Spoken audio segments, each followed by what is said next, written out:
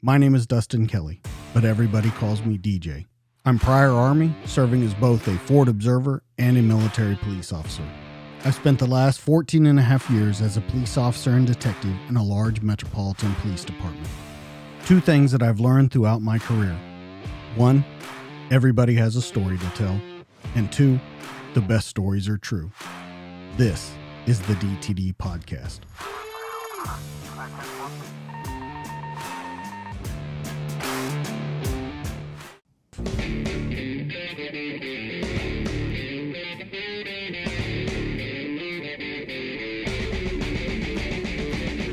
What's up, everybody? Welcome back to the DTD Podcast. This week in the studio with me, former U.S. Marine and retired sergeant with the NYPD Intelligence Division. With more than 20 years in the NYPD, this guest earned the respect of his peers and was known as one of the top interrogators on the force, skillfully extracting intel from the toughest criminals in New York before calling it a career in 2006. But that's not where our story ends. In October 2007, he was recruited by the Joint Improvised Explosive Device Defeat Organization, a government agency that devised top-secret strategies for combating IEDs in Iraq and Afghanistan. As the lead tactical debriefing officer, he participated in over 110 combat missions and 91 captures of high-value targets in southern Iraq, and he performed more than 200 battlefield interrogation. He's with us in the studio tonight to tell us all about it. Let me welcome Chris Strom. What's up, brother? Hey, what's up, brother? How are you? I'm good. I'm so glad you're here, man. I've been looking forward to this one. You sent me your book, and I just can't say enough good things about it, man. This thing is awesome from beginning to end, and it shows so many kind of different worlds that are going on that all mash up for you. But to start it out, I really want to talk about your childhood because I think it's going to lead to some stuff later on in our conversation. But I want to talk about you growing up, your parents getting divorced, and your dad kind of in and out of your life. So if we can start right there, will you just kind of fill us in on that? Yeah, sure, DJ. Well, it's not unusual. My parents got divorced when I was about 3 or 4, and I ended up living with my grandparents for the most part of my life. And then my mom remarried. And at that point in time, she decided to marry a guy that had 7 kids. So it was myself and my 2 sisters, so now we're 10. And, we're all moving from, the comfort of and safety of my grandparents' house to a house with kids that, unfortunately not through any fault of their own, had some, emotional issues. And, we're all being intermingled into one space. And that marriage failed. And, I ended up going back home and to Long Island, New York, and living with my grandparents again. At that point in time, my grandmother had passed away, so it was just my grandfather. And, I was kind of like floundering in life, really. There's, no real male influence. I mean, I did see my father from time to time, but, he had remarried and he had moved to New Jersey. And so, I would see him, once a month, sometimes twice a month, sometimes not at all. It would just depend on what was going on in his life as well. So, I'm not complaining. I'm not looking for sympathy. It's not the pity parade. I'm just, trying to give you the facts of, what my home life was. And in terms of direction and male influence, there really wasn't much of that at all. So when we talk about your dad being in and out of your life, was there ever a point where he was telling you like why he was in and out of your life? Was it that he didn't get along with your mom? Was it that he just didn't want to be around? Was it because the stepdad was around? What was it that actually, kind of put that separation in between you two? Because later on in the book, you're so much of a different father. What was it that was the spark with him that kind of made that decision for him? Well, I think there was a lot of different things that came into place. I eventually joined the Marine Corps. And like I said, my father was in and out of my life. And because I was 17 at the time, it required my parents' consent. My mom was all for it.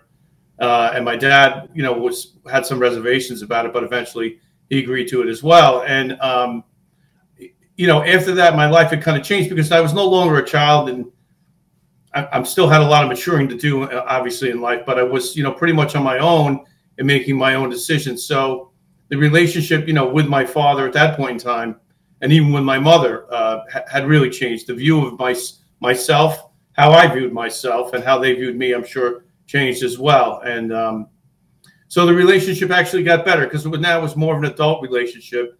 And it's not that I didn't love my parents, but there was a lot of emotion all rolled up into the family dynamic. Yeah, and you talk about that whenever you specifically say, right, when you talk about the stepdad coming in, you were like, that was a disaster with the other 7 children. Not ever having that male role model in your life, though, it didn't really deter you. Yeah, you rumbled around a little bit when you were a teenager, but you kind of figured out, hey, man, I got to get out of here. Nothing good is going to happen. So you go into the Marines, and you leave for boot camp like 4 days after you graduate from high school. So you knew, look, if I stay around, I'm just going to repeat this cycle. I need to get my head on straight and kind of get out there. Do you know what it was that was driving you? Was it just you didn't want to end up like that, or what was it? I think it was a combination of things. One, I think I was angry about a lot of things. I didn't find this out until much later on in life. And I knew, like, as you had already mentioned, that I had to do something. Otherwise, it was going to be like a bad movie. And I knew how it was going to end. And I used to go to this one particular shopping mall, and I would see these guys, meaning the Marines, out in front of the recruiting station. And there was always a mystique about them that, from movies and things on television. And I said, that's something I really want to do. And I wanted to challenge myself physically and also mentally to say, I'm tough enough, I can do this. And I really, really wanted to commit myself to it. And I was running and, doing all the preparation I could before, actually taking that, plane ride down to Parris Island, South Carolina. And, thank God I did do that, because that has really been the basis for a lot of things in my life. When things get tough, I look back at that and realize, you want to feel sorry for yourself, or do you want to do something for yourself? And I realized that if you work hard enough at anything in life, anything is possible. Anything is possible. An interesting point to your high school years that you point out in the book, you say, no, I wasn't that great in school, not because you weren't smart enough or anything. You are a pretty smart guy, though. I mean, and I don't just say that. In doing what you did, whether that be in the NYPD with the intelligence or going over to the Middle East and working, you have to be able to think on your feet. You have to know what's going on. You have to be able to read people. You're not anything that anyone would consider that you don't know what you're doing. So I wonder, was that part of the thing that you're talking about, where you were angry about stuff and you just couldn't figure out like where your place was? I think that's part of it. I was, in search of myself. I really, because, I had 2 other sisters that were living in the house with me at the time. And, I kind of looked at it like there's a little bit of onus on me to like kind of man up, as they say. I hate to use that expression, but that's the one I use, and that's the one I'm comfortable using. And I just felt like if I could do something, I would feel better about myself. And I did.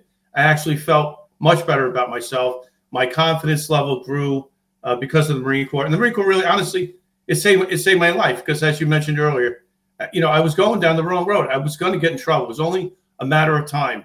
And, when you're left home by yourself to do your own homework, which I was so lazy, I didn't want to do it most of the time.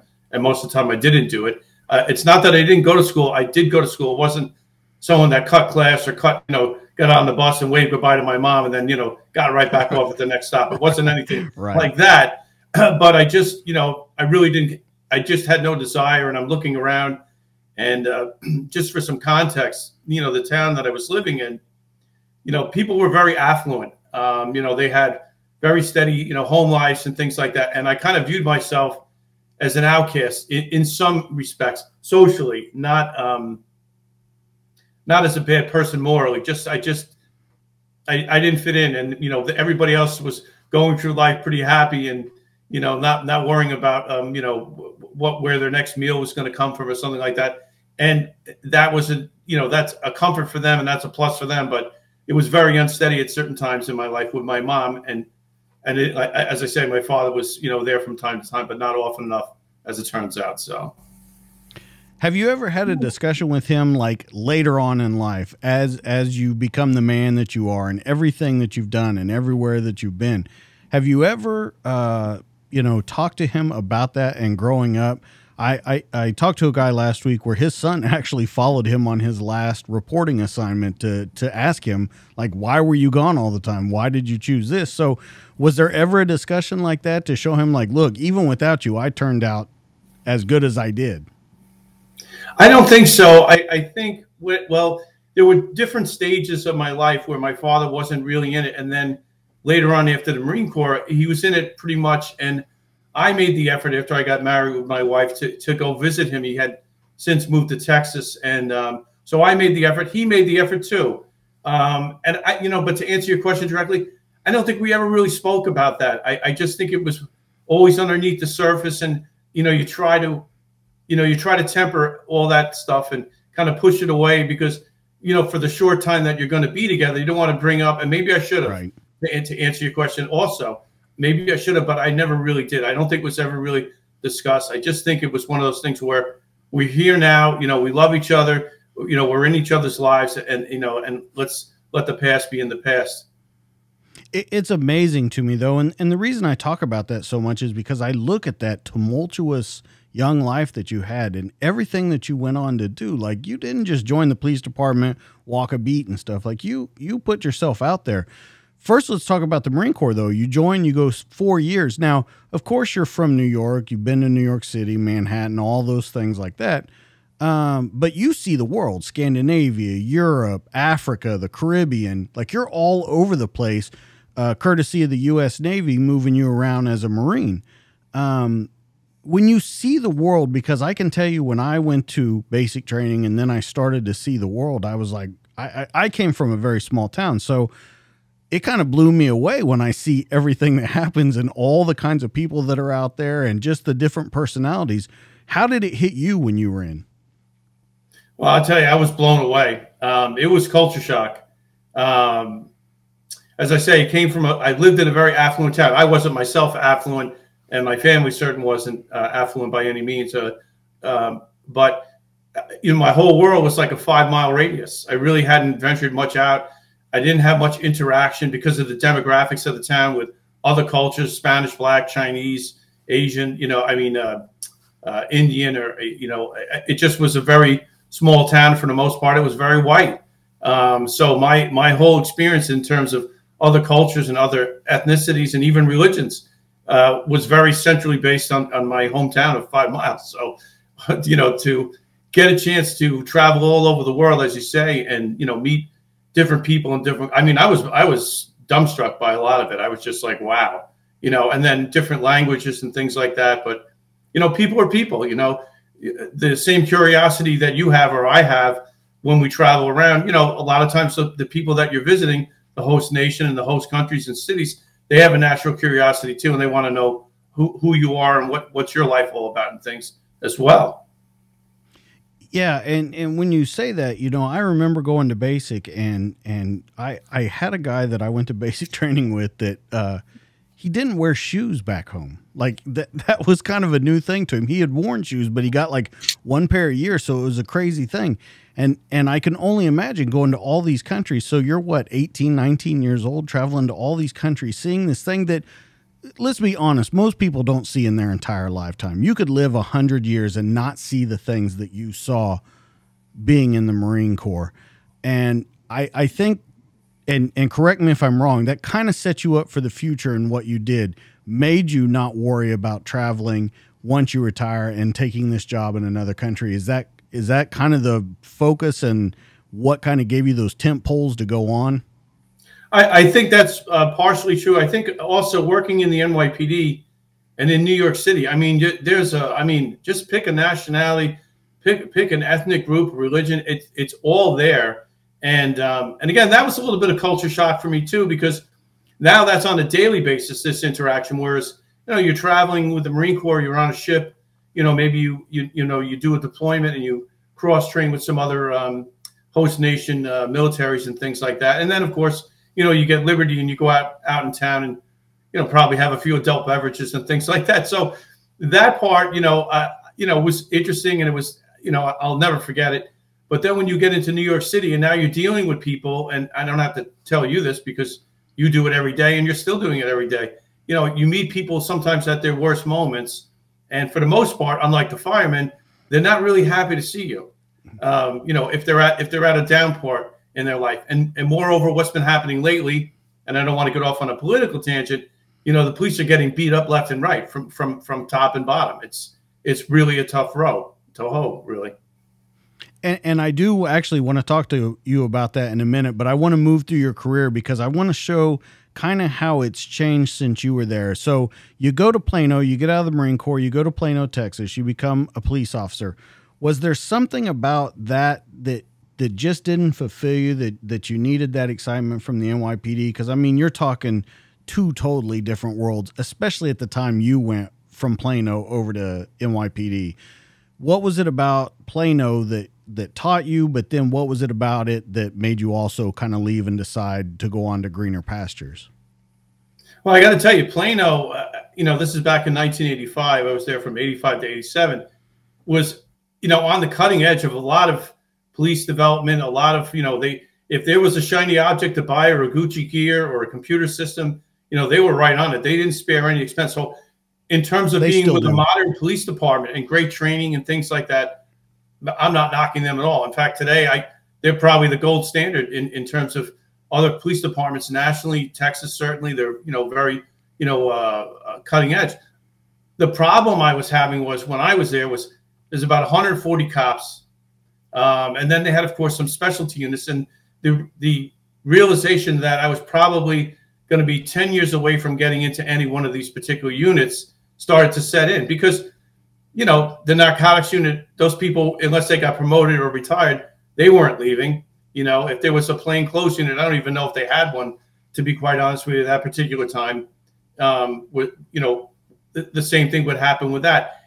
And I knew the NYPD was there if I wanted it. It wasn't that I was keeping it in my back pocket, but they had not closed out my investigation, meaning that it was still what they considered active. And I had postponed for 2 years of going back into the academy. And after about 2 years of, working pretty much either the 4 to 12 or the midnight shift, and just for some background for your audience, Plano pretty much ended at Preston Road. So anything west of Preston Road, except for the country club, was pretty much all pasture and farmland. There was nothing there. And that was one of my sectors. I had a couple sectors, but that was one of them. And, so, you'd go a whole night, maybe getting 2 or 3 calls, and it was usually a ringing alarm or maybe a car accident or something like that. And I was proactive there, but I was just like, there's got to be more. There's got to be something more. I just, I can't see myself doing this forever. And that was pretty much the motivation for me to leave. And I didn't leave on bad terms. I want to be clear about that, too. I left because I wanted to leave and rolled right into the academy in New York City. Nobody was asking me to leave. I wasn't being forced out of the department or anything like that. So. Well, and like you say, though, back then, now it definitely doesn't look like that today. But I can completely understand that, especially, I think, coming from the Marine Corps and you seeing the world as much as you did in that small 4 years, then coming there, thinking you're going to be a police officer doing all the police officer things that happen. And then you're answering a call that a cow got out and you're trying to get it back into the field. I absolutely understand.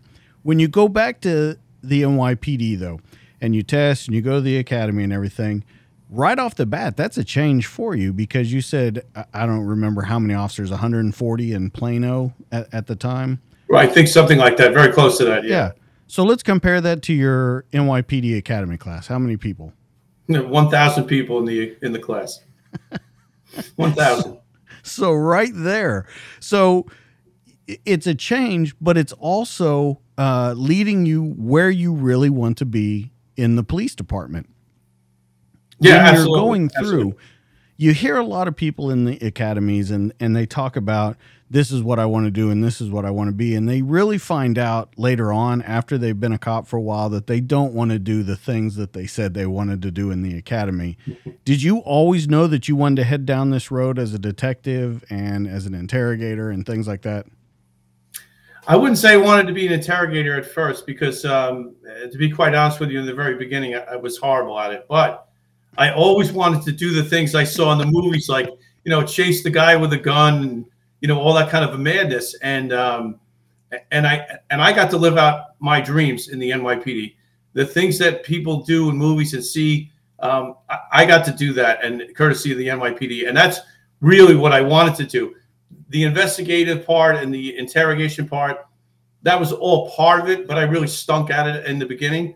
But I was very good, and I'm not the only one to say this, at being a street cop. And I'll take that as a title over any medal or any accommodation that the department wants to give. If you're identified, and I know you can relate to this, as a street cop, that's the best bona fides you can have, period, anywhere in the NYPD. The guy has his stuff together in one bag, as they would say. He's a street cop. He's ready. What do you think it was about the street there that made you a good street cop? You know what? I learned from some very good people. I mean, there is a learning curve, but I was always curious and nosy. And so once I found something, for example, cars, cars used to be carjacked, cars used to be stolen. I've always been good with cars. In fact, I associate people with cars, and my wife laughs about it to this day. I'll say, "Oh, that's Mary, and she drives a Ford Mustang," and that's Tom, and he's got a blue Corvette, and she'll be like, "How do you remember this? But you can't remember their kid's name?" I'm like, "I know. That's just how my mind works." So I was great with cars. So from that, I kind of got pushed into the investigative part, because it wasn't enough to just find somebody driving a stolen car or thinking that there was some kind of, something unusual about the person driving the car or the way they were driving the car. That wasn't enough. After you made the arrest, you had to do some, you had to build a case against this person. Well, was this person just a guy that, was a valet and stole the car from a parking lot? Or is he part of an organized crime ring that goes out and jacks cars, pops locks, and things like that? So that's kind of where I went initially, as I just want to arrest the guy and be done with it, to now I have to learn how to communicate and listen to people, better. And by virtue of that, got better at interrogation. When you go over into the investigative, you mention it a lot about your time in the Middle East. When you're working there, there's a lot of bureaucracy. There's a lot of stuff that goes on that you're really not fond of over there while you're working. And you said that it was different than being in the NYPD, but my question to you would be, there's a lot of bureaucracy in police work, whether that be coming down from city council, and especially, like you said, even more today.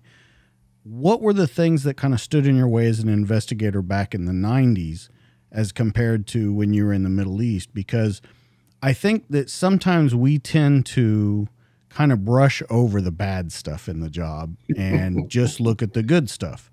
And I think that is partially to keep you sane and all those different kinds of things. But what was it about the bureaucracy back then? Because I wasn't quite one yet. I was out of school, getting ready to join the military and things like that. So what was it different about in the 90s? Well, in the 90s, I mean, the crack was raging, and there was all kinds of violent street crime. I mean, it was citywide. It's really kind of emblematic of what's going on today, actually, unfortunately, except that crack doesn't seem to be the motivator, just seems to be more like opportunity more than anything. Some of the bureaucracy, obviously, from a law enforcement standard, is you have to have probable cause, and you need to, develop enough information that you can actually get a search warrant to kind of continue on with the investigation. So, that could be frustrating depending on what your level of understanding is, your relationship with the district attorney's office. And that's another thing. There's 5 boroughs within New York City proper. So, if you're in a borough and I worked in Queens for 12 years, and now suddenly you're getting transferred from Queens into Brooklyn, well, that relationship that you may or may not have had in Queens, you're starting all over, because it's like nobody cares what you did over in Queens. You're in Brooklyn now, that kind of a thing. In Iraq, the bureaucracy is more on the corruption side and the cover-up side. So obviously, if there's corruption within the police department, I don't care what police department it is, there's always some oversight. There's always some, I think they call it professional standards. In New York City, they call it internal affairs.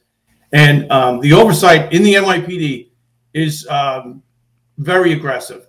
They spend a lot of money to look for bad cops.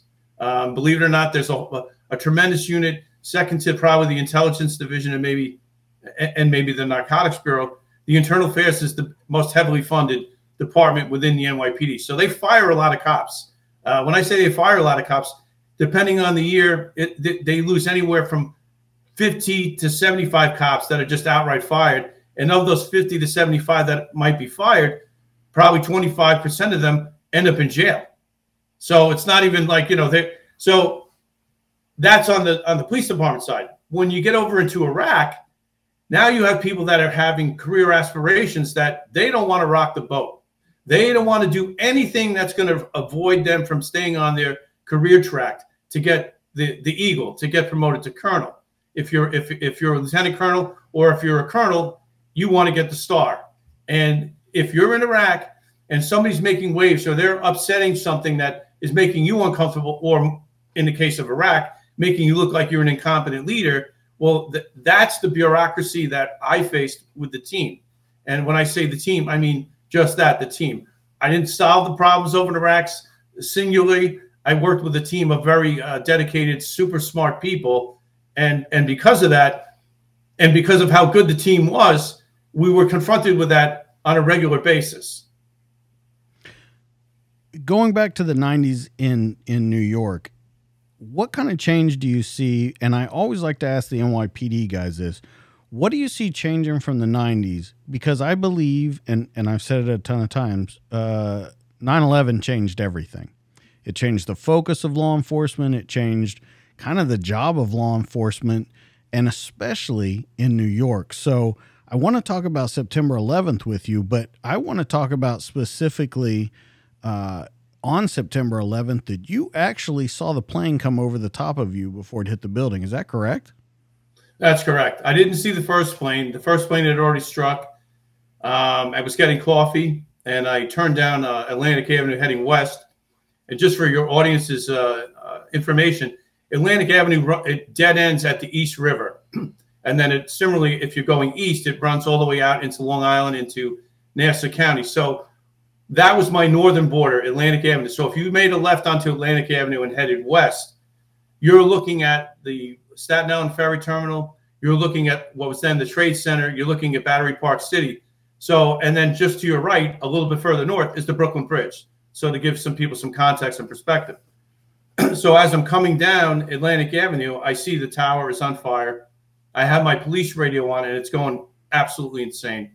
I switch over to what they call SOD, Special Operations Division, and now I'm able to hear more finely what is going on, and that a plane had struck the tower.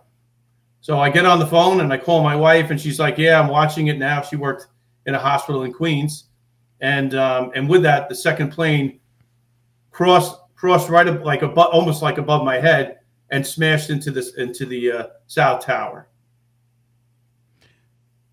I just got to ask, what's going through your mind? Because everyone knows, whether you were in the military, whether you were law enforcement then, I would think even some civilians know when a second plane strikes, there's something wrong.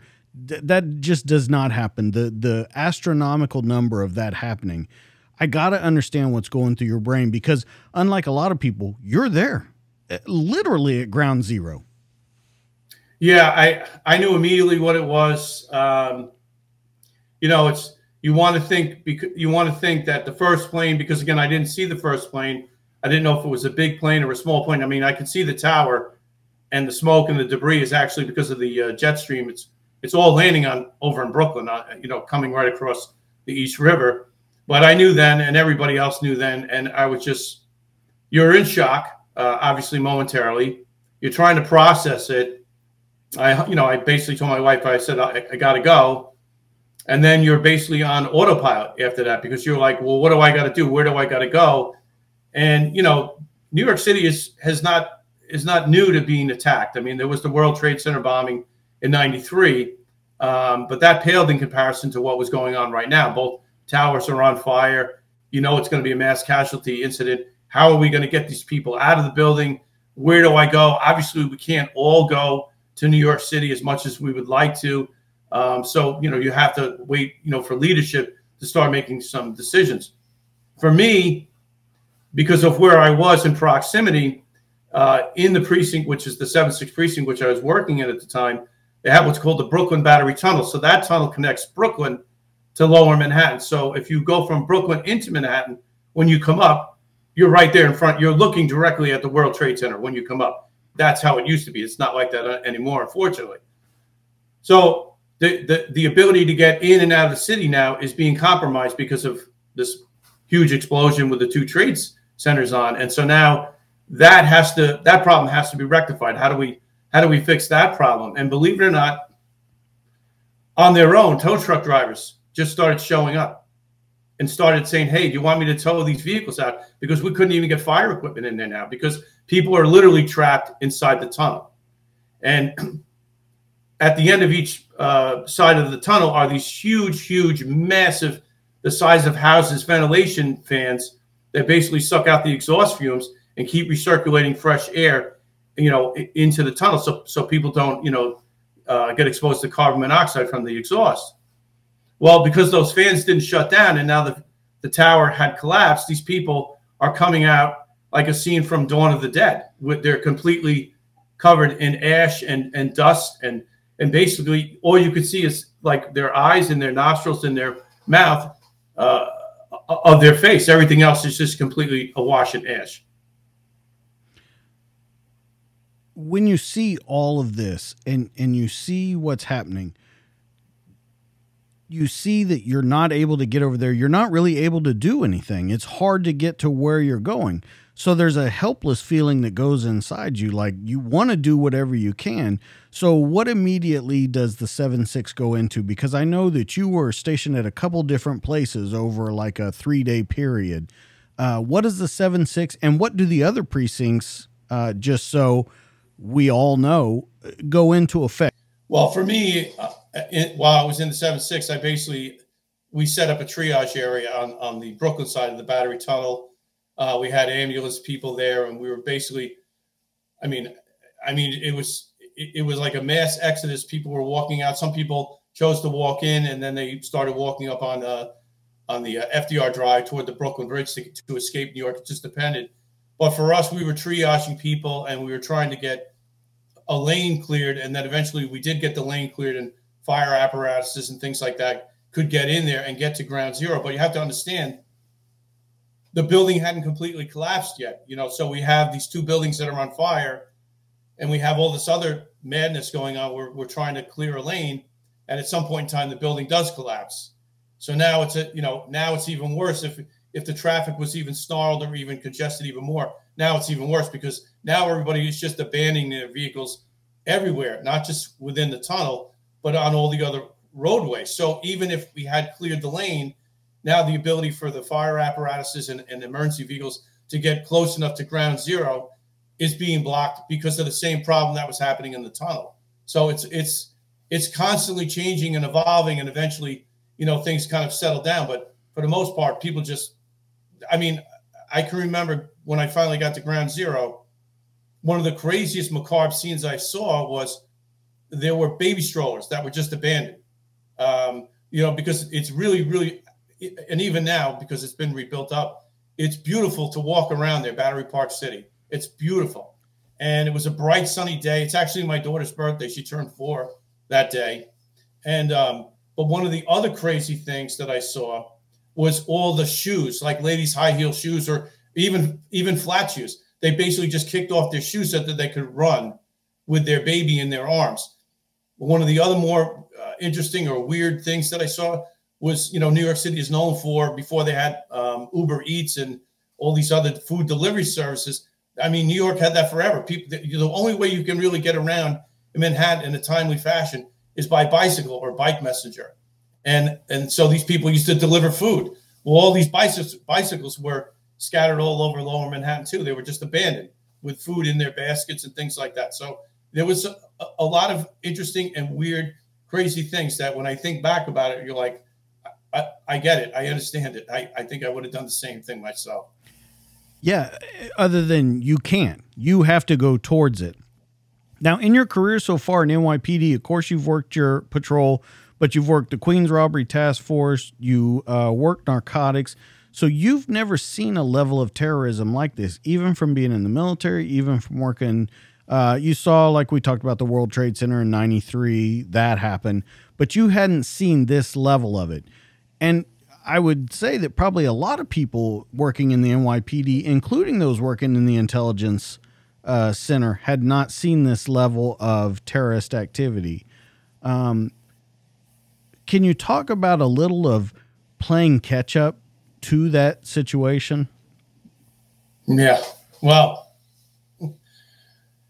the NYPD had an intelligence division, and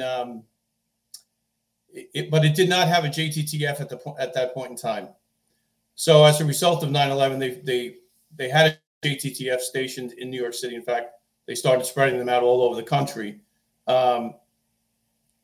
The people in the NYPD intelligence division, and I'm obviously proud of having worked there and worked with some of these amazing people.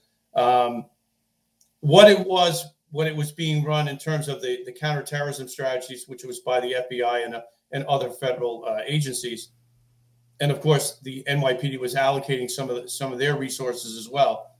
It totally exploded after 9/11. So it went from having roughly 200 to 300 people to over 1,000 people. So, but it's not just detectives. It's sergeants, it's detectives, it's lieutenants, captains, and so on. And the higher up you go on the tree, the less amount of those people are. So to give some context for your audience, the NYPD has 5,000 sergeants. Most police departments don't have 5,000 people. So the NYPD runs on what they call a 1 in 8 rule. So in theory, there's supposed to be 1 sergeant for every 8 police officers. That's the metrics that they use in order to maintain like precinct level and all these other special activities that go on within New York City. So when I got into the intelligence division, I was running what they call the counterterrorism leads desk. So there's only 4 sergeants that did that. And there was only 100 sergeants at that particular time. It's probably changed since then in the NYPD intelligence division. So I'd like to think I was competent in my job. I don't think I got there because of my good looks, and certainly not because of my expansive vocabulary. But I think that somebody saw something in me that said that you should go there. And I worked with some amazing, gifted people, super smart people that made me look like a superstar and committed. But working in the intelligence division, and some people may have different experiences. I'm just going to be honest with you. Some of the experiences I had with the federal partners, it really sucked. It really sucked. I don't know if that's changed. My understanding is from people that I still speak to that are still there or recently separated from the NYPD, because you have to remember now what's going on.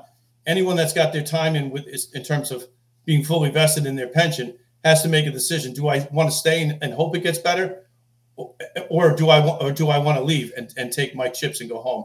And a lot of people are taking their chips and going home. I think that's in this time frame, because we've already talked about it a little bit. I think it's the telling of the times right now why they're grabbing their chips and going home. There is not a lot of wins for police officers anymore, law enforcement, first responders.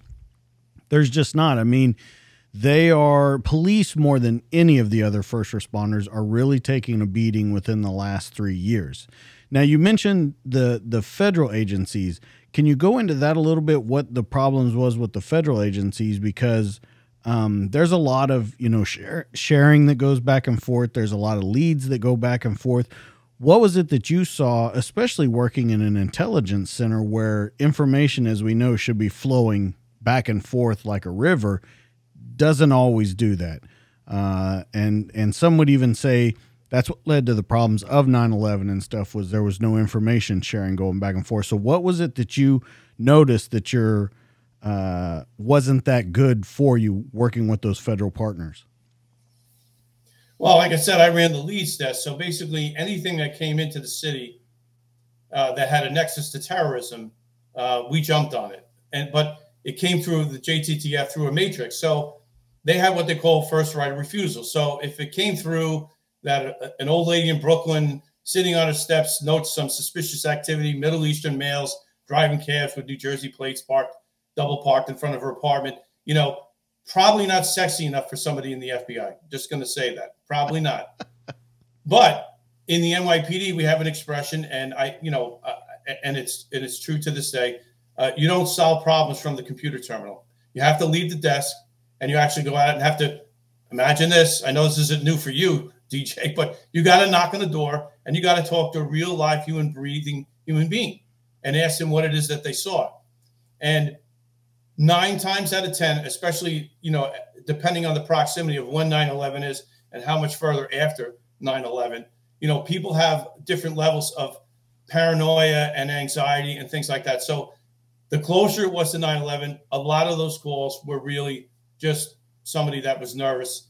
But at the same time, we investigated each one of those calls with the same intensity and same level of scrutiny as we did the ones that were clearly there was a nexus to terrorism. The problem with that would be we have a case. It was initially passed. Nobody wants it. They give it to the NYPD. I'm just giving a broad brush on this. We would investigate the case. We actually talked to the old lady with the cats. And lo and behold, there's something more to this investigation. So now we have a case.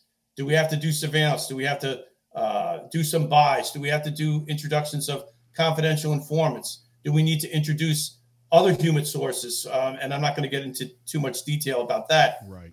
And the case is up and running. And now it turns out we have a bad guy, or we've identified several people we believe are involved in some terrorist activity. The case, we make an application for the search warrant. So you have to understand, I know you don't have to understand this, but for your audience, every day you're typing what we call a 5. So that's basically an addendum to a rolling diary of what this case looks like, what's going on, where you are in this level of the investigation. Lo and behold, when you go to make application for a search warrant, suddenly your phone, my phone, would ring and say, hey, this is Detective so-and-so from the JTTF. It turns out we have a parallel investigation, or we have a subject in common with your investigation, and we're taking primacy on the case. So if you think that was just like an occasional occurrence, or like once in a blue moon occurrence, I know you don't think that, but for your audience, I just want to be clear, that happened quite often. So again, this isn't the Chris Strom show. I'm not looking for the pats on the back. I'm being compensated. I'm surrounded by beautiful people. But when you have to tell your detective that you got to hand over your case to some other detective because he's working in the JTTF with an FBI agent, and oh, by the way, when they do the press conference, you're going to be nowhere to be found. Your name will not be mentioned, and your kids will never know how great and how hard you worked on this case. That's what I have a problem with. And toward the end, after 5.5 years of that, it really started to get old. It really, really started to get old.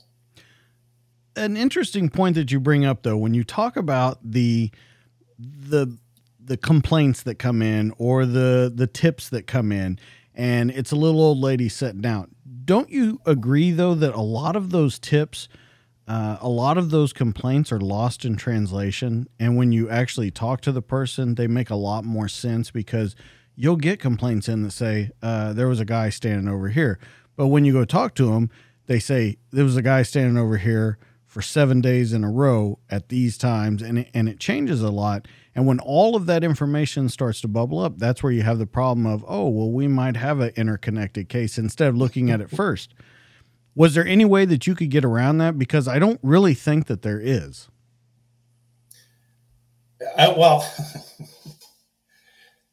The short answer is no. At the end of the day, you're going to have to just, hand it over. But that causes a lot of problems. Again, the NYPD Intelligence Division, I'll have this conversation with anybody, is bar none the Google repository of all things human on terrorist-related basis. So the amount of volume of work, if you were to take 1,000 detectives on 2 shifts, 7 days a week, and say that they have to have 10 contacts, irrespective of what their actual caseload is, you see how fast that database starts to fill up. Cars, people's places, incidences, frequency of an incident. So another thing, just for your audience's information, there's an NYPD detective and sergeant in every major city around the globe. I don't care if it's in Europe. I don't care if it's in Asia or in the Middle East. Pick a city. There is an NYPD detective and a sergeant, sometimes two, depending on the threat level.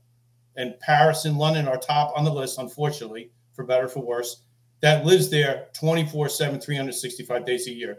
And they are attached to the actual host nation or host intelligence agency's investigator, so that when something happens in London or in Paris, and I'm just using them as examples, they don't stay at the desk. They leave the desk with that intelligence officer of that respective city, and they respond to the scene, and then they call back the fusion cell in New York City proper, and now we're getting our information in real time. And the reason why we did that is because of what you said from the onset of this part about intelligence sharing, and some might think that, you know, the problems of 9/11 were related to the sharing. It is most definitely, without question, the problem, the root cause of most of these problems. Because at the end of the day, if you're not going to talk to a real person, the computer only gives you so much information. And you pointed that out very accurately. Yeah, the guy's standing on the corner, but he was there for 7 days. Oh, and by the way, he had a backpack on. And sometimes he had a friend that he talked to. And the friend would go back into a convenience store. Or one day he came out and took pictures with his cell phone. You don't get that from the computer. You only get that from talking to people. And that's why I say I'm going to stand on my previous statement. The NYPD is the Google repository of all things human intelligence, because they realize that they have our stakeholders in the safety of the city, having been attacked twice. And nobody wants to have their name attached to a case where they didn't actually knock on a door or didn't get the name of somebody that they spoke to and then typed it up in their report. Because again, I know you know this, and anybody that's in law enforcement knows this. If it's not on paper, it didn't happen. You could talk about it all you want later on, but no one's going to believe you, and certainly not in the court of law, no one's going to believe you. If you didn't write it down, it did not happen. I would take that even a step further. I think it can be on camera these days, and if it wasn't written down, it didn't happen. I agree. And that, you know, it's funny that you mentioned the cameras, because I think at one point in time, London had more cameras than any city, London proper, in the UK. Right. I think New York City has just as many, if not more, at this point in time. There's cameras everywhere. And they have a whole fusion cell that is just watching, you know, hotspots around the city in real time, 24/7. It's amazing to me. I had no idea that the NYPD had people stationed all over the world. And it just goes to show you what kind of, I mean, we say it ground zero, but it really is ground zero for everything that's going on in the world. It's a major port of entry. I would say bigger than any other port of entry in the United States, Los Angeles, anything. When you're in the intelligence division and you're seeing this, is it opening up your eyes to a different world? And let me give you an example of what I mean. When you become a cop and you start to see the crime that's happening, it opens up your eyes about the neighborhood maybe that you're in. And then when you start working robberies or homicide or whatever, it opens your eyes to how many of those are going on. So as you start working intelligence, is your brain about to explode out of your head with seeing how much terrorism and how many bad things are being plotted against the United States? Yeah, that's a great question, DJ. It was an eye opener. It was a learning curve. There's so much nuance to it involved. Again, a lot of the things are communication skills, interview skills, and interrogation skills, but there's surveillance. There's a lot of more deep diving that goes on to it.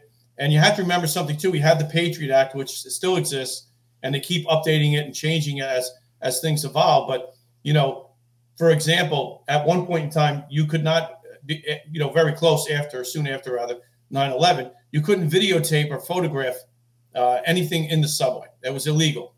Same thing with the bridges and crosses, because people in the intelligence world felt that might be part of what they call pre-operational planning. Somebody was trying to get a lay of the land, and they would take pictures so they would be able to orient them for an attack. So a lot of the calls that I would get from the JTTF were just that. People taking pictures, tourists, they wanted to take a picture of themselves with the bridge and everything like that. Can we find this person? You know, you have to remember something else now. Just, again, for your audience's edification. The guy that was running the intelligence division when I was there was Ray Kelly. And also in charge of the intelligence division was a civilian guy by the name of David Cohen. So he was 36 years in the CIA. So when you come from that world, and didn't Ray Kelly become the commissioner? Yeah. and you try and insert your way of doing business, operating in a foreign country and now operating now domestically, there's always going to be some rub. And again, this guy didn't want to hear excuses. He wanted you to just fix this problem or find this person. So, and again, I'm one of 4 people that's running these desks. Each borough had a desk, and then they collapsed it down to 3. So I became one of 3. You better be on top of your game, and you better know how to manage your resources, and you better know how to collect information both through databases and human sources, and you better know how to go out and collect this stuff and figure it out, because he didn't want to hear, well, we couldn't find the guy. Well, that's not an answer. I didn't ask you, can you find the guy? I said, find the guy. So that was an eye opener for me, because because of the Patriot Act, these people, sometimes we could identify them because of a license plate or because of the proximity of where they were in front of a store. Maybe there was additional video surveillance of this person taking a picture. Maybe it was posted on social media. And again, the challenge for me too was I was never a computer guy. I was always after. So all these things were changing. All the technology was emerging, and I was having to relearn it. Whereas, my kids grew up with this. They're like, Dad, are you crazy? You can't attach a picture to an email. I mean, this is how fundamentally challenged I was initially. I've gotten better since, but that's what it was like. So you become dependent on some of these people and these resources too. And I had, like I said, some amazing people that were very sharp and very gifted, and thankfully they could run a computer. So a lot of that lifting part of the task was managed, by these accomplished rather by some of the folks that work for me. Let's talk about interview and interrogation a little bit, because you mentioned it, talking to people and stuff. You would agree that there's a huge difference between an interview and an interrogation? I think so. And I think, but I also want people to understand that there's actually a legal definition, which I know that, the legal definition of an interview is the person can get up and walk out and he's not under arrest. The interrogation is he is under arrest, and the style could still be very friendly and non-adversarial, like an interview, but the legal disclaimer is he's not free to leave. Consequently, in a domestic situation, domestic law enforcement, he doesn't have to talk to you, or she doesn't have to talk to you either. They could turn around and just say, I'm invoking my Miranda rights, and this interview is over, and they could tell you to go pound sand and you have to walk out of the room. But to your point about the interrogation is we have probable cause, a person's been arrested, or it might migrate from an interview into an interrogation simply because some of the facts that we were not previously aware of have now been unearthed. And now we realize this guy or this girl is a key player and he was involved. Whereas maybe when we first started interviewing this person, we weren't convinced, or we didn't have probable cause to exist at that particular point in time that the person was involved in a crime. So I've said all this to say that if people think interrogation is the yelling and screaming and the bright lights and pounding your fist on the desk and all that stuff, that's part of it. That could be part of it. But I've learned that technique really is probably as a last resort for somebody that's really not skilled at doing interrogations of people. The reason I ask you this question is because what I have noticed is a lot of people don't want to talk. And I'm talking about cops or detectives. They don't want to talk. I'll hear a lot when someone will say on the interview, they'll have someone go do the interview because the person's just going to lie to them. That's their job. Of course they're going to lie. And when you did that, comparing NYPD to the Middle East, you're up against a bunch of obstacles, I believe, reading your book, starting with the NYPD, because you have to Mirandize. You have to really build a rapport with this person to get them into talking. Over in the Middle East, you don't really have to. You do have to build that rapport, but you're not held by Miranda and all those different things like that. But they, to me, reading your book more easily could say, quite frankly, go fuck yourself and not talk to you.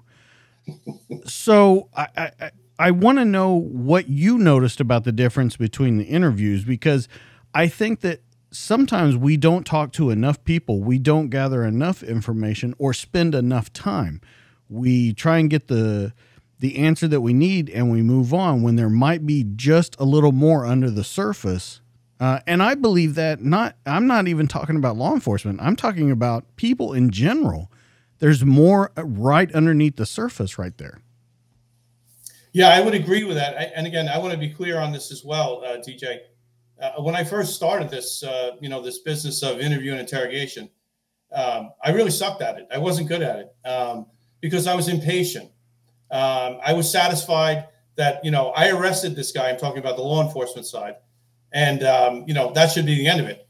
And honestly, to your point, I can't even remember. I've lost track how many times somebody would say to me from the cell, because generally when in the NYPD, when you're processing, you're usually within the eyesight or certainly earshot of where the cell is, of where you're doing your initial paperwork. And somebody would say, officer, I want to talk to you. I want to talk to you. And I'd be like, I put my hand up literally and tell this person, be quiet. I don't want to talk to you. If you have to use the bathroom or you need something to drink or eat, let me know. I said, I'm more than happy to do that. But other than that, I'm not interested in what you have to say. And then they would be emphatic about it. Say, no, you don't understand. I could tell you about this guy or this girl or whatever. But like, I really don't care. That was the old, small picture, Chris, impatient. Fast forward, I get promoted to sergeant. I'm working in narcotics. I'm working with some really smart people. And their communication skills and their listening skills are heads and shoulders above mine, way, way, way above mine. And I'm like, that's pretty cool. If you're actually nice to people and you take the time to listen to what they say and handhold, as we call it, you might be able to get some more information. And there is more information to be gleaned from that. Over in Iraq, similar situation, but what the bad guy is experiencing in comparison to the guy that's been arrested is what they call capture shock. So, you can imagine, even in the States for that matter, executing a search warrant at 3:00 in the morning, guns pointing at people, kids crying, women and children and all kinds of other madness going on. This is going on in Iraq in a very confined area, maybe a 2-story house, 7 or 8 people deep. And, 3 or 4 of the people are males and the rest are female and small children. Well, you can eliminate the small children and the women right away. And I'm just talking about the interview and listening and all these other things. But the benefit you have is that you're taking this guy. You're taking this guy, and he knows you're taking this guy. You're taking him rather, or her. Most of the time, 95% of the time was a him. So their willingness to want to give you information or tell you about other people to minimize their culpability and their involvement is greater more often than it would be on the state side, if that makes sense. Because on the state side, they know there's going to be a trial. They know that there's probably, and what's been going on lately, maybe no bail for depending on what this person has done. So they realize their whole world is about 24 hours to 48 hours of misery, whereas this other person, his life is going to be miserable and forever be changed in Iraq. So the ability to use that kind of psychological influence on this person to want to give you information is far and away greater than it is on the state side, where the Miranda rights attach. The other benefit that we had too was, while I'm doing my interview or interrogation in a bathroom at 3:00 in the morning, the team that I'm with is searching their house that this person lives in. So as an example, this guy is telling me his name isn't DJ. He's saying it's Chris. I'm like, really? I go, well, I have a picture from a targeting package. It says your name is, DJ. Oh, that's not me. That's not me. Okay. I'd get a knock on the door and it'd be one of my teammates and they'd find a passport. And there's a picture, same exact picture, and it says DJ, So there's a lot of other things that are going on simultaneously that interact that you don't necessarily have the advantage of on a stateside level, the search warrant and things like that. So, if you have an arrest warrant, it's an arrest warrant. You take this person. It doesn't necessarily mean you have a search warrant, and it certainly doesn't mean that you could turn the whole house upside down to find incriminating evidence against this person. So that's the beauty of being in Iraq, if you could call it that. I wouldn't call it beautiful, but the advantage that you have psychologically in terms of interview and interrogation versus on the state side.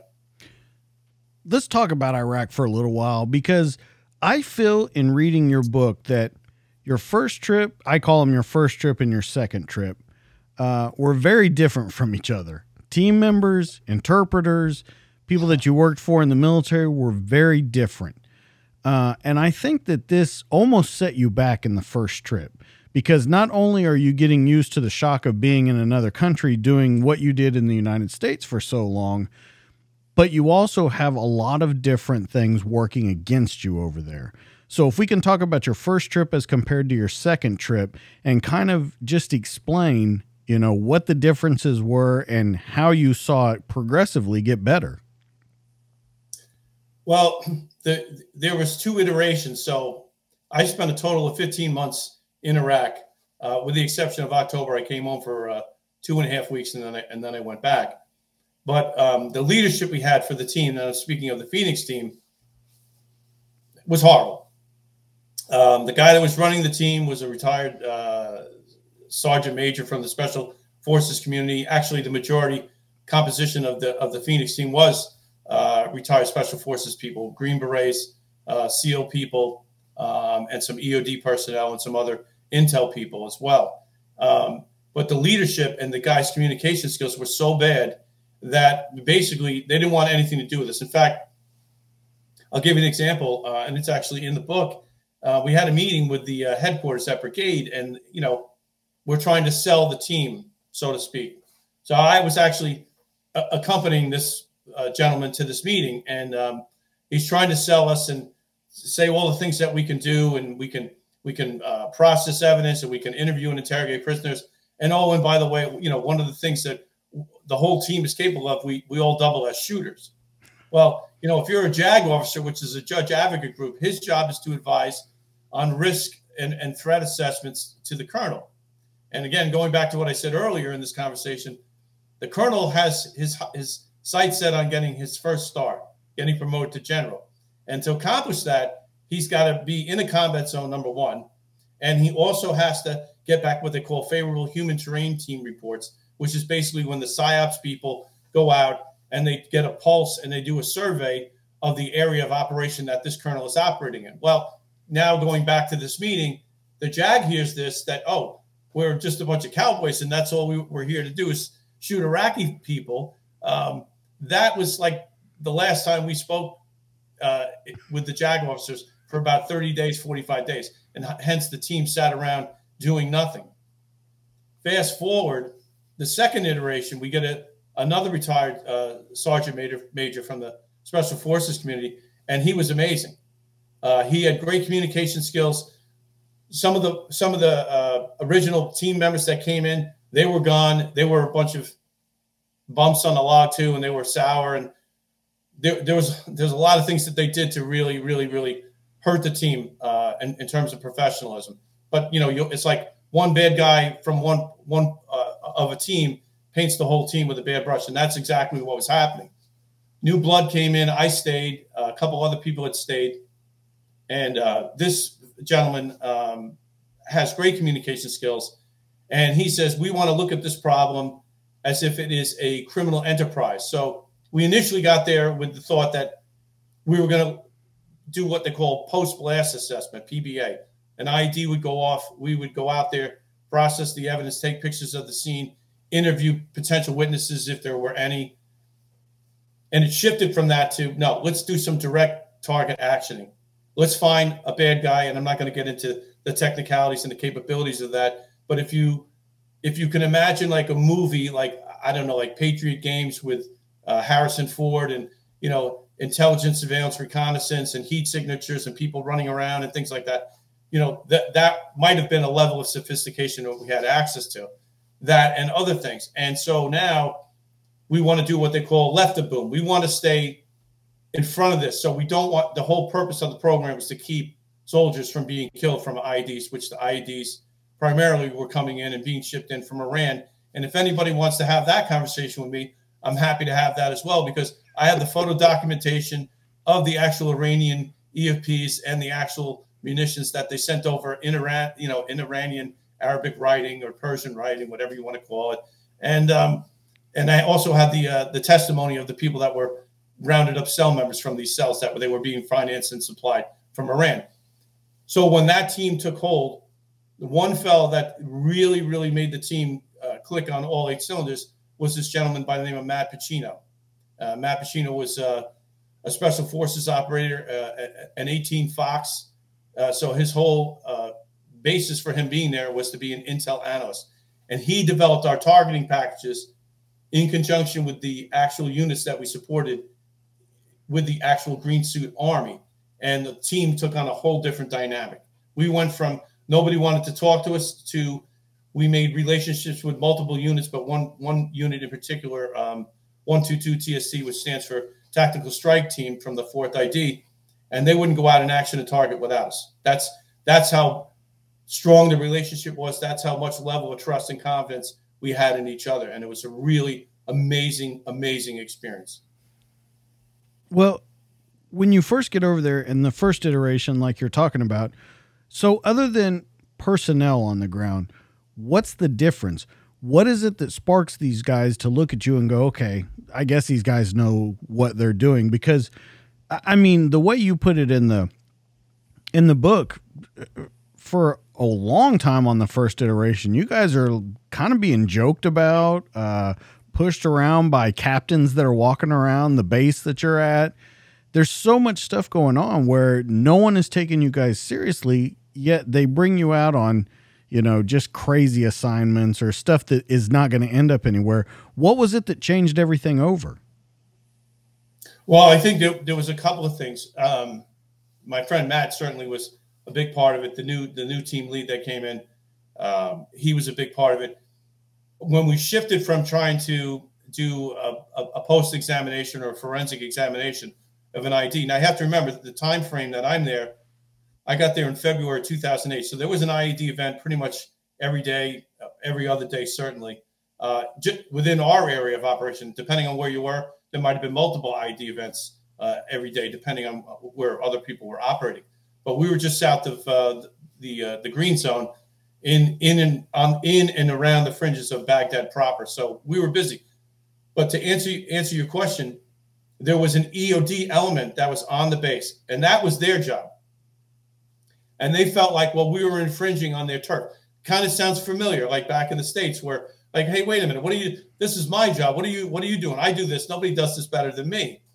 And actually, that wasn't true at all. But that's what they believed. And so, again, how I had these battles with the FBI where they're going to assert primacy, the organic EOD or explosive ordnance disposal unit that's a part of the 4th ID assigned to this particular base that I'm on, they assert primacy too. So we would go out there and on a scene and we would just watch, and they would either do what we call a blow and go, which is they'd hit it with a water charge, or they take the JERV out there, which is like a remote robot type of vehicle, and they would, set a charge and blow it up. So now there's nothing to look at. The whole scene is compromised. So if it was an intact, unexploded IED, we had a starting point, but that was just the beginning of our problems. They didn't want us to touch that. And in the end, they would take it and put it on a special vehicle and transfer it to a demolition site and blow it up anyway. So I've said all that to say this. When the second iteration came in, he said, the team lead said, why fight this battle? Why not look at this and go in a different direction? We could still be effective here and change this whole thing. When that happened, that's when I started doing interrogations. That's when I started rolling out on these missions every day, sometimes more than once a day. It would just depend on if a target presented itself.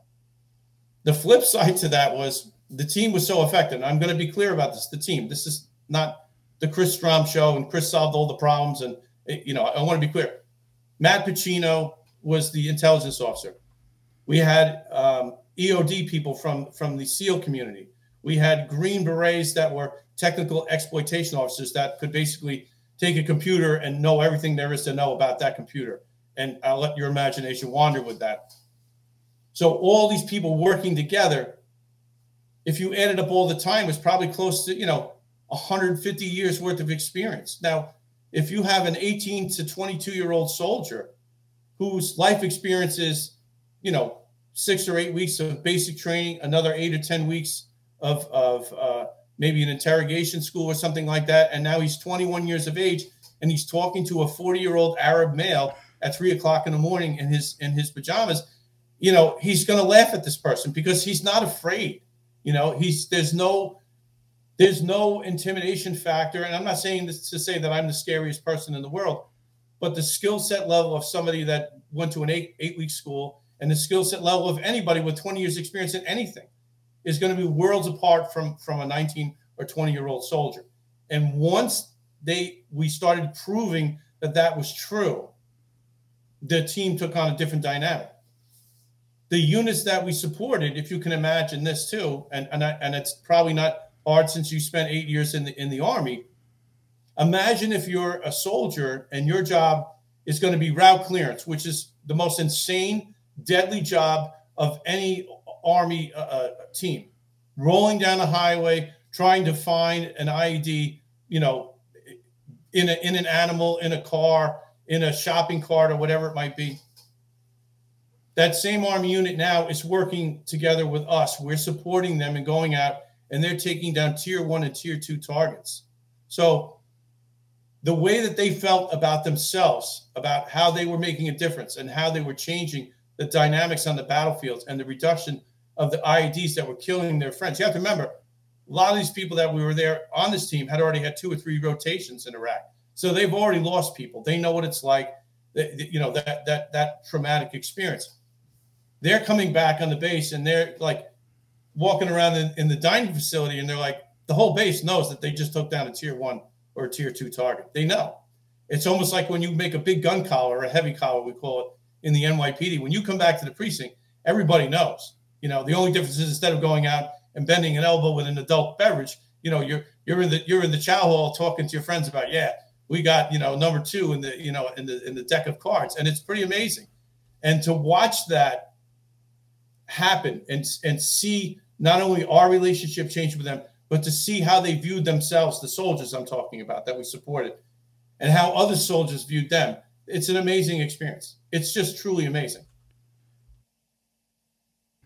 Well, in talking about that, I want people to understand in this book, I want them to understand what kind of monsters that you were dealing with. And there's a little passage that I want to read out of your book. It says, looking at those innocent laughing children, I wondered how their parents could, without guilt, suit them up and use them as suicide bombers, all in the name of Allah. It affronted the sensibilities of any civilized person. And I want people to understand that, yes, you dealt with criminals for 20 years back in the United States, 22 years, including Plano. You go over there, this is a different form of evil. It's a different form than I have ever dealt with, and I'm sure it was the same for you before you went over there. It's a different level. I want to know, first off, how you deal with these people, how you get through it, and then what's the aftermath of it.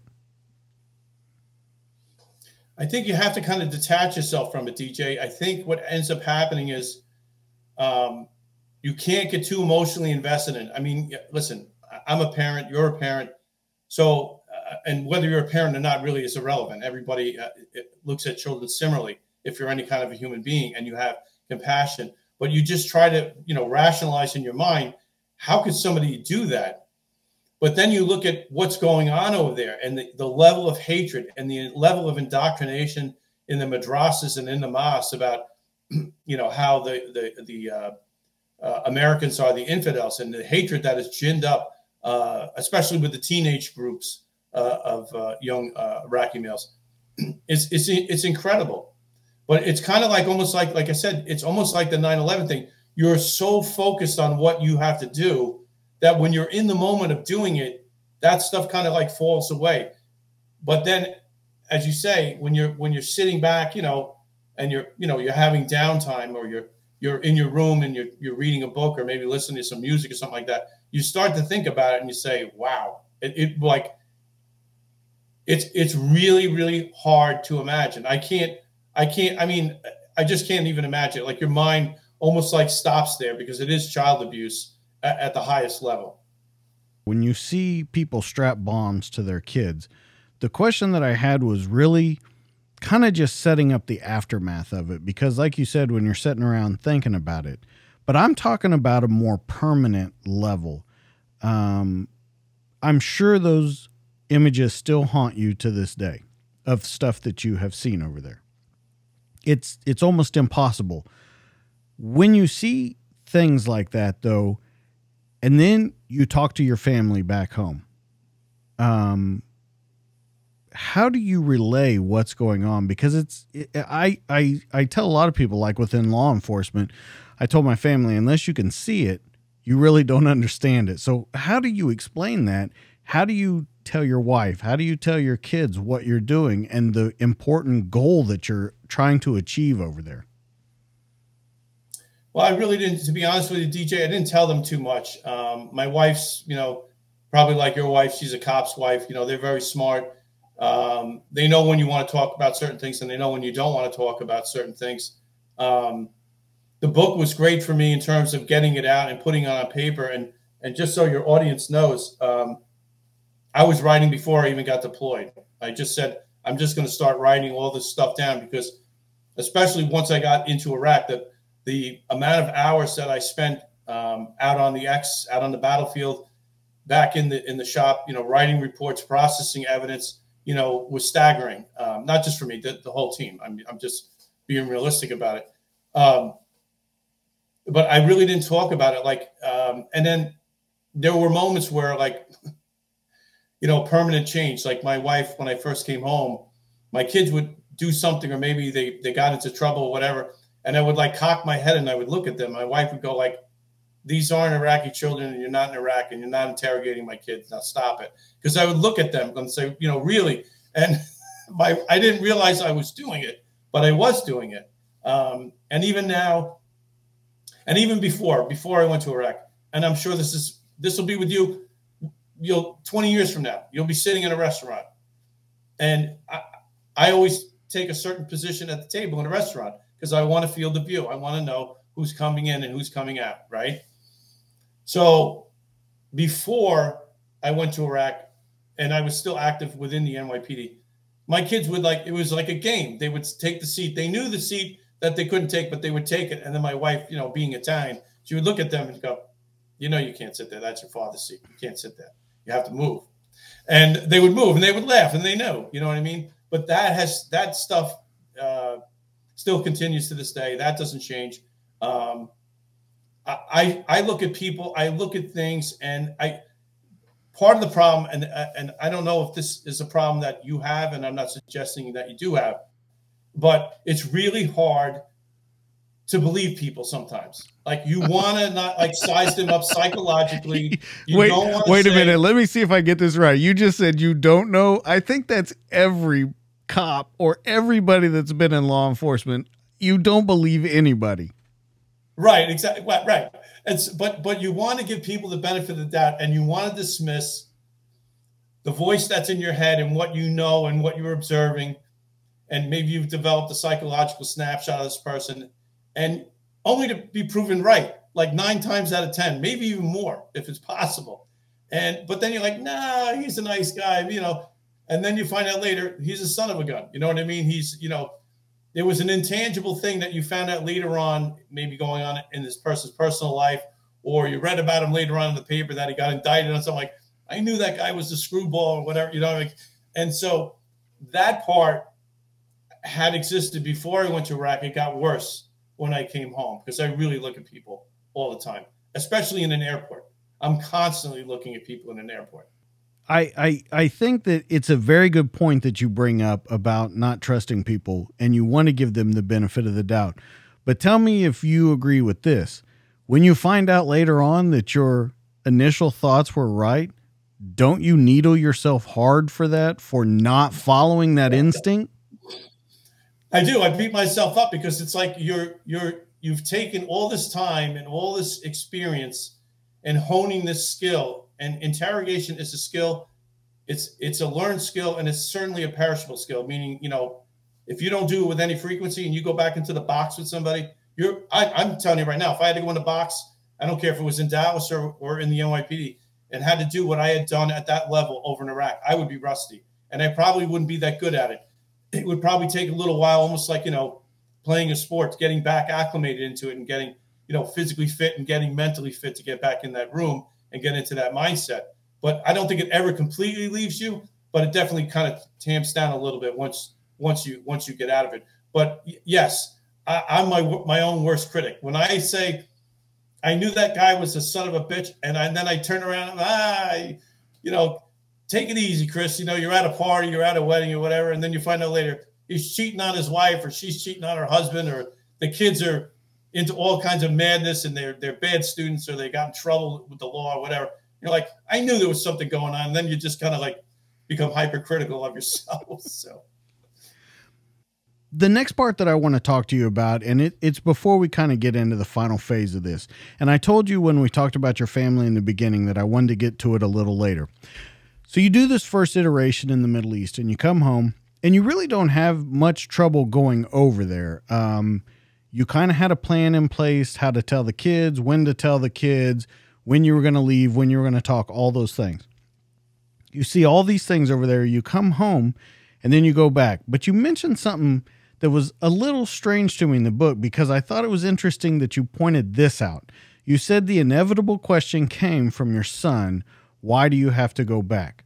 So what really struck me in that was you knew that there was something there right off the bat. You knew that question was coming.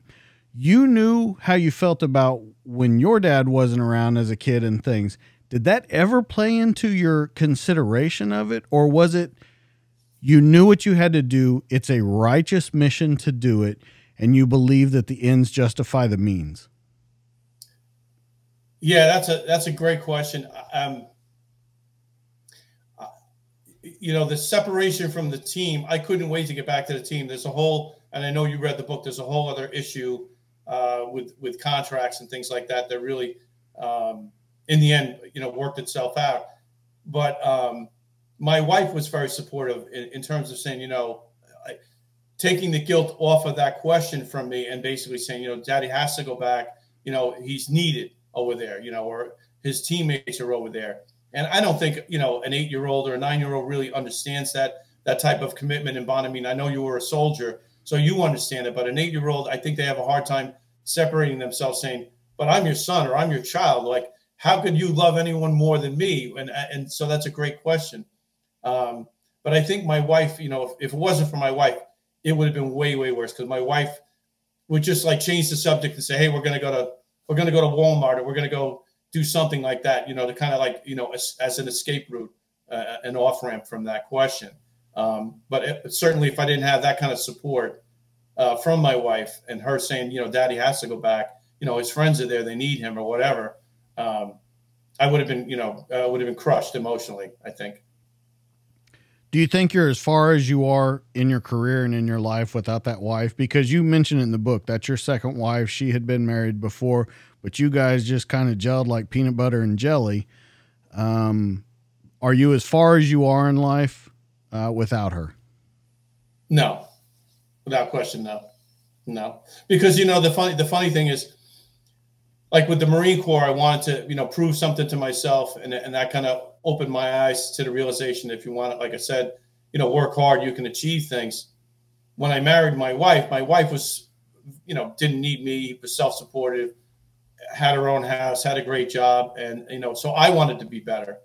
But the other things that played in my mind was, I know what it felt like to be in that situation of a home where, there's one parent with just the mom and some other emotional challenges. And I said, that's never going to happen. And that's the conversation that we still have to this day. And I'm amazed at my kids. And I'm very, like most parents, I'm amazed at my kids, and I'm very, very proud of my kids. And we never say goodbye without saying we love each other. I kiss my son in public on his forehead, and I hug him in public. And my daughter, of course, that's a given, to the point of where like, they're like, okay, Dad, you know what I mean? Like, do you really have to do this?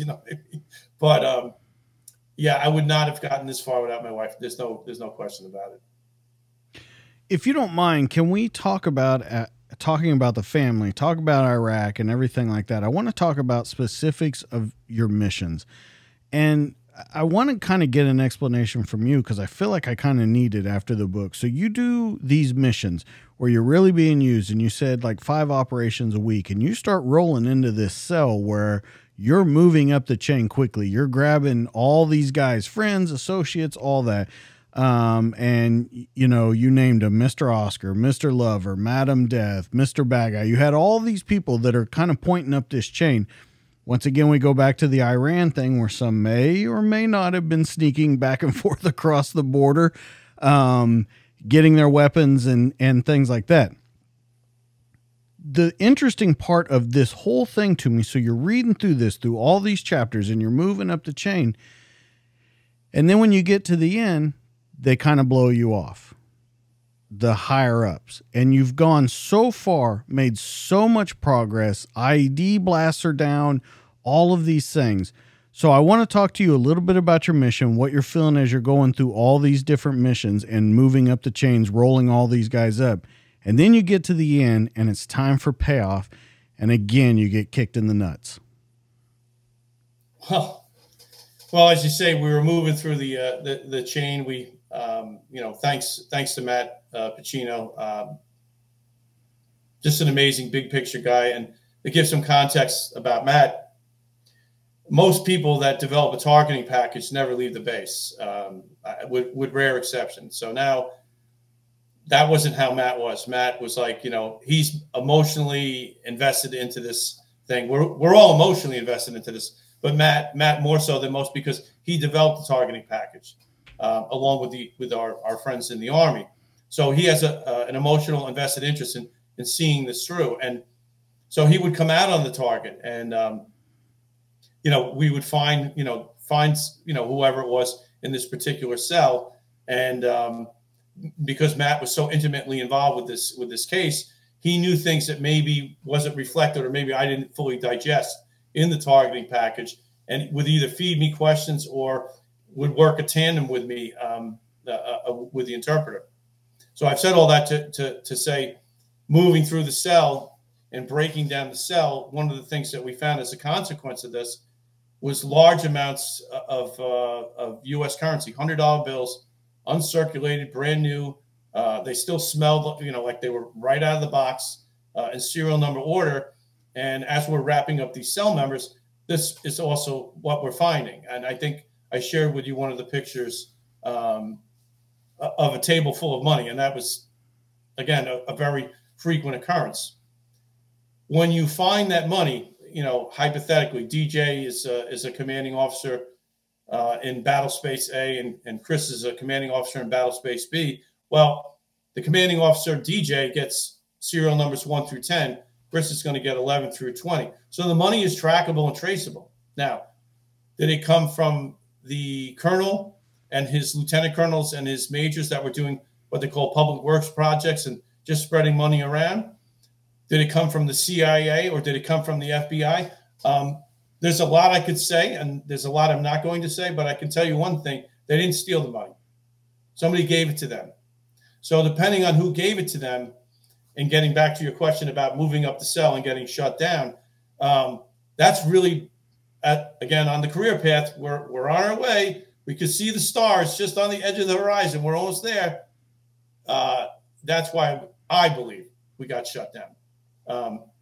From the Army's insistence of it, and also from the other federal agencies that were over there running around throwing money at a problem that never solved anything, because they had convinced themselves that, like the pillow talk that John has with a prostitute.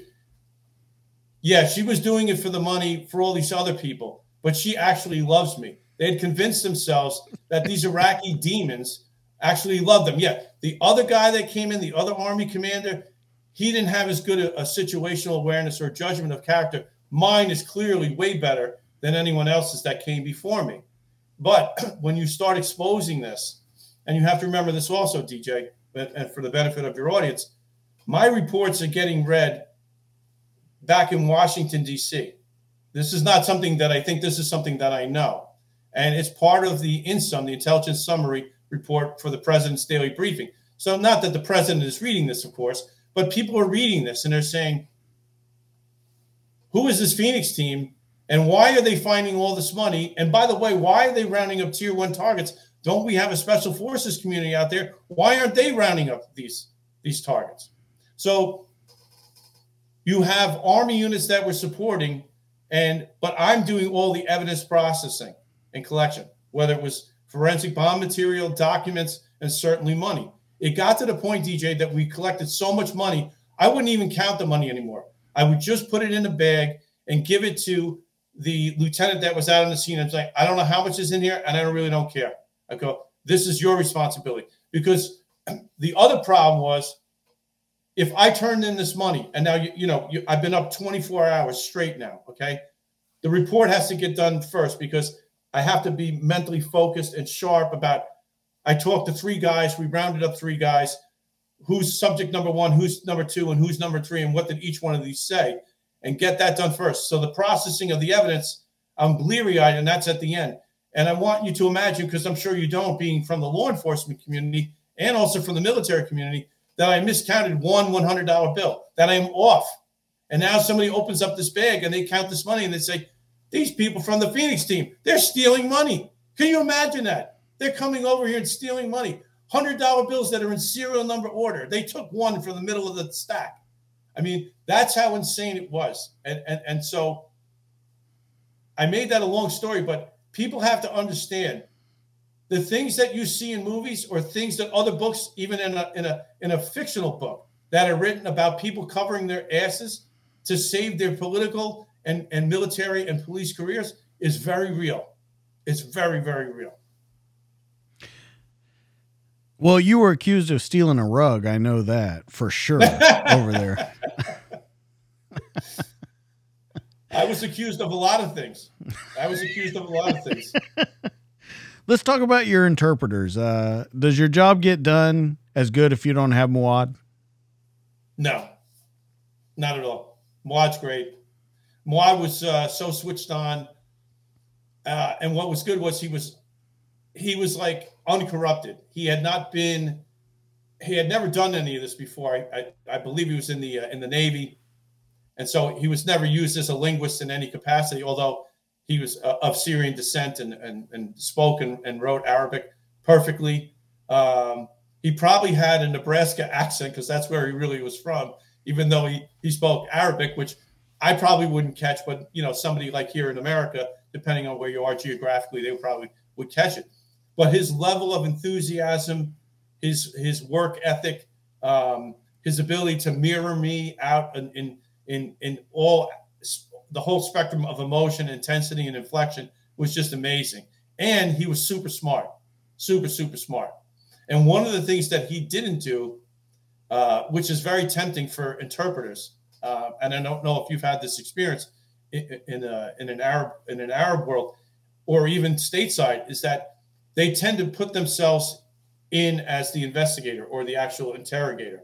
So they'll start doing a whole series of questions, and you're standing there going like, what did you, I didn't say a word. What is it that you're saying to this person? So we didn't have that disharmony. We were working in sync with each other.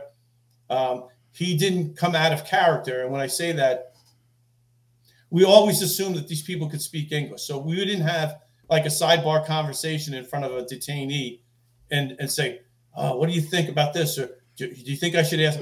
We always assumed that they could speak English. And more times than not, they could speak English, but they just, pretended that they couldn't. So he was great about that as well. So, but hats off to him. He was, like my team in the intelligence division, I would be nowhere without him. He was great.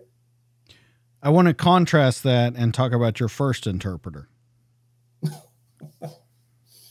Yeah, he was horrible. He was horrible. I would say certain things that would maybe have like a New York flair to them. And he would say, I cannot say that. And he would say that in English in front of the bad guy. So if he spoke English, he knew right away that we weren't in sync and we weren't working as a team. The other problem with him too is that he was lazy. So he would disappear. So in the way it worked for us when we were out on the target, I asked the questions and Muad would write down what the person said, whether it was in some shorthand form or if it was in Arabic or whatever made him comfortable. And then I would get his notes. And most of it I had from memory, but I just need like some, the down and dirty and the bullet points of what this person said. If it was a specific question related to his involvement with the cell, his travels, family members, things like that. This guy didn't even take notes. So now not only is he not taking notes, but he's disappearing. So we'd get back to the base after a mission, and his name, I'm not going to say his name, but I'd say, you know, where's Waldo? Where's Waldo? Nobody knew where Waldo would go. He would just like disappear. And so now it's all on me from memory because I don't have notes, because I'm not going to do this and break that level of concentration and eye contact and intensity, which I know you know from a law enforcement community is key, especially if you're drilling down on somebody and you're trying to break them, you know, psychologically. You're not going to be like, oh, give me 1 second, let me just write down, because you're telegraphing to this guy you're weak and you're incompetent and all host of other things. So Mawad would stand over my shoulder and he would just write everything, you know, write everything down or whatever he felt was necessary. Gave me his notes. I typed up the interrogation report, and then we're off on another mission the next day or next 10 hours.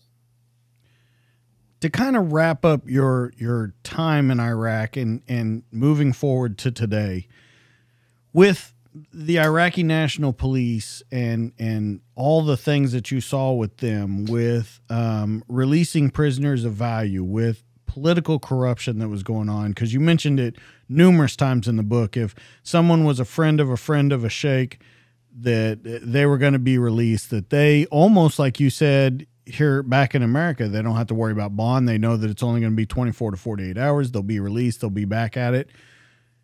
Are we ever going to be able to fix the problem of working with these other countries? I guess that would be the best way to say it, to actually go over there for the mission, do what the mission was set out to be, and get that mission accomplished. I say the short answer is no, and I'll tell you why I say no. You're talking about two different cultures, and they're very, very different. I've spent the last 5 years over in the UAE, Arab people, beautiful people, amazing people, super intelligent people. They've embraced the Western culture. They're still traditional people, the native Emirati people, but they like nice things. They like nice homes. They like clean water, and the cities are immaculate and highways are immaculate. They have zero tolerance for crime. In Iraq, it's very tribal still. It's tribal in the Emiratis, in the Emirati culture, and the Arab culture there as well. But there's real laws that are abided by. In Iraq, you know, again, a little history lesson for people that may or may not be aware of this, and it's relevant. Saddam was a bad guy. Everybody agrees he was a bad guy. We found out later that there were no weapons of mass destruction. I don't want to make this political, but in terms of Sunni Arabs and Shiite Arabs, Sunni nations, and again, the Emiratis are Sunni, and Iraq was a Sunni nation before we deposed Saddam and eventually he was executed. We brought in a Shiite leader, this guy al-Maliki, and he was a criminal then, and he was a criminal when he came back, and they made him the president, and he brought back all his criminal friends. So, you know, to answer your question, you know, stealing, corruption, that they don't find that a problem. Although I think we seem to be having our fair share of problems here in the States now too. People might question whether or not we have an actual stable government, but I think that's the main problem. I don't think it's that they don't want nice things. I mean, again, a lot of the people that we were rounding up that were terror cells were formerly college educated and degreed people. They were engineers, they were doctors, they were lawyers. So whether they were doing it for money, whether they were idealistic about it, whether it was a religious caliphate that they felt compelled to do, you know, who's to say? All these different things are competing entities. But in terms of winning the hearts and minds, this one single incident in Afghanistan and previous with Iraq has proven to the Arab world that we are not the Americans. We are not people of our word. We do not commit to what we say we're going to do. Whether you think we should have stayed in Iraq or shouldn't have stayed in Iraq, or we should have stayed in Afghanistan, that's not what I'm here to debate. But we don't follow through on our word anymore in terms of foreign policy, and they know that. And they're basically just looking at the horizon saying, who's the next guy or girl that's coming in to be the president of the United States? And that's what they set their eyes on, because when I was in during the Bush administration and then later with the Obama, they changed what they call the status of forces agreement. Well, once that happened, that basically meant that they wanted to impose a traditional Western type of law enforcement across the board and impose the same standard in the military. So now you actually needed a search warrant. They were reading these people Miranda out on the target location. I mean, it was just a level of insanity where they're like, are we here to win, or are we just here to, play stupid games? That's really how dumb it became. And so the war just like ground to a halt. It just basically, operationally, it ground to a halt, and they knew that. And they knew they were going to wait President Obama out and see the change in the dynamic. And they won. They won in a historic way, in a financial way, because when we left, again, we were throwing money at a problem. We started out with a good intent, whether the information was good or bad or whatever. This nation building never seems to work out if you're imposing it from a Western perspective. It doesn't seem to translate into an Arab culture. That's my opinion, but that's been proven throughout history as well. Does that ever work? The Miranda, the justice system, all those things being brought over there, because we always talk about bringing a Western democracy. Does that ever work? Do you ever see that working, or is there ever a way to make that work? I don't think so. I'll give you an example. I'm very familiar and have many friends from Jordan. Again, another very Westernized.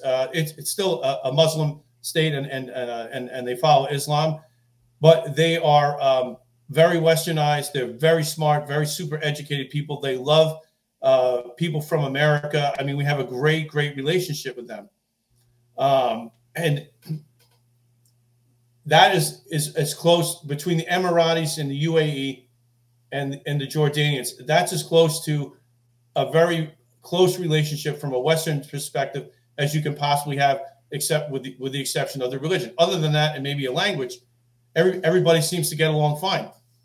But when you're trying to impose a Western culture on somebody, especially from a war perspective, I don't think that works. I don't think that's ever worked. I don't think the Germans ever wanted to be like Americans, and I don't think the Americans ever wanted to be like Germans. And we're both from a Western culture. I mean, that's just how it is. Are we similar in a lot of ways? Absolutely. We're very similar in a lot of ways, but we're different in a lot of ways too. So, and I think that's what's going on in the Arab world. I think the Arab world, they have things the way they like, and it's the way they know for centuries. And by trying to impose that in a war zone with a mentality and throwing money at a problem, I don't think that will ever change. That's just me. So what was it, to wrap this whole thing up, what was it that made you realize that it's time to step away? Because you talk about it a little in the book, but they ask you to sign on for another 6 months and you step away. What was it that kept you from signing up and then kept you away long term? It was a couple of factors. One, what I stated before, the status of forces agreement,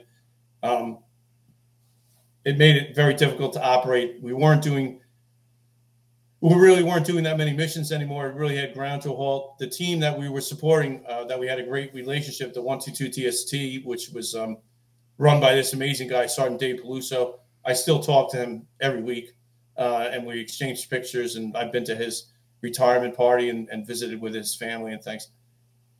When they left, and now we're trying to re-engage this whole thing that the Phoenix team does with different units. Oh, and they shifted us from one base where we had, fidelity of what was going on, and we had, all the situational awareness of the environment. Now they're shifting us to a totally different area. We don't know the area of operation. We certainly don't know the soldiers. And now we're trying to build this relationship all over again, and the missions have ground to a halt. So it's almost like, so that was part of it. The other part was I had already been gone for 15 months. I missed my kids. I missed my wife. And I was thinking to myself, how many more missions can I go on? Am I pushing my luck with this too? I wasn't morbid. I didn't have a fatal complex about, I was, secure in my faith with God that whatever was going to happen, regardless of how much longer I stayed. But I did miss my family. But the silliness with the Army was really starting to grate on me, because they didn't want to win. They just wanted, and this is again, when I say the Army, I'm not talking about the soldiers that we work with hand in hand. I'm talking about these people, again, with these big ideas and big career aspirations that really couldn't care less about the soldier that's actually out there, doing the mission. Those people I love. So that the politics, and who knew there would be politics in the military, that really wore on me too. So I said, you know what, it's time to come home. I've had enough. I just really can't. And it's funny because I actually have a video of us standing in a circle, drinking Jameson out of a big ram's horn, and just passing it around, and everybody giving their 5-second snapshot of like, what are you grateful for? And what do you have to say? And like that, like as a closing out ceremony. So it was actually, I look at that every now and then, and I'm like, yeah, it was time to go. It was definitely time to go. Well, I want to read something real quick, and this is the last thing I'm going to read from the book, but it really struck me in here because I don't think a lot of people think about it. And it's what you talk about sacrifice. And you say, to most people in civilian life, sacrifice was just a word that meant minor inconvenience. The type of sacrifice these soldiers demonstrated was unfathomable. The expectation was you'd put it behind you and move on with the mission. Whether the young soldier could move on and put it behind him, I will probably never know. I only know how sad it made me feel at that moment, and I wasn't the one who'd lost my best friend. And this comes from when you're talking about a funeral and a memorial that you guys are attending. In all your service, NYPD, Plano, working with the Phoenix Group, you've learned what sacrifice is. How do we push that forward to people that don't understand it? Because I think that's where we're at an impasse in this world today. And especially like we've talked about over and over and over again, the soldiers that are on the ground protecting that freedom, the law enforcement and the first responders that are keeping you safe back home are overlooked over and over again. How do we let people know about that sacrifice and to understand that sacrifice? Well, I think this is a great platform to talk about and share stories like that. So, if I didn't say it in the beginning, I'm saying it now, TJ. Thank you very much for having me on the show.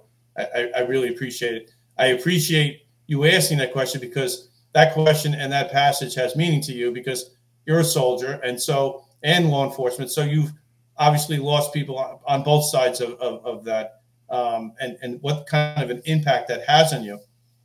I think it's a personal experience, but I think when you're part of something like a military unit or when you're part of a police department and you may or may not even be best friends, you might not even like this person. It's what actually happened to this person that really affects you. I don't want to be melodramatic about it. Everybody, I'm sure at some point in time, if they haven't already experienced going to a funeral, some people die because they're old age, and we get that, and we're sad. Some people die in a car accident, and they're young high school kids getting ready to go to the prom or whatever it is, and that's tragic too.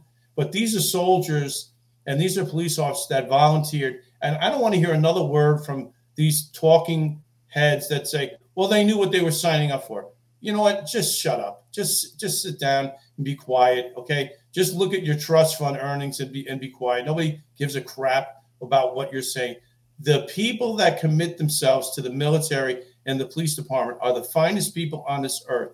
And that's how they should be viewed at. Not just another soldier was killed in action.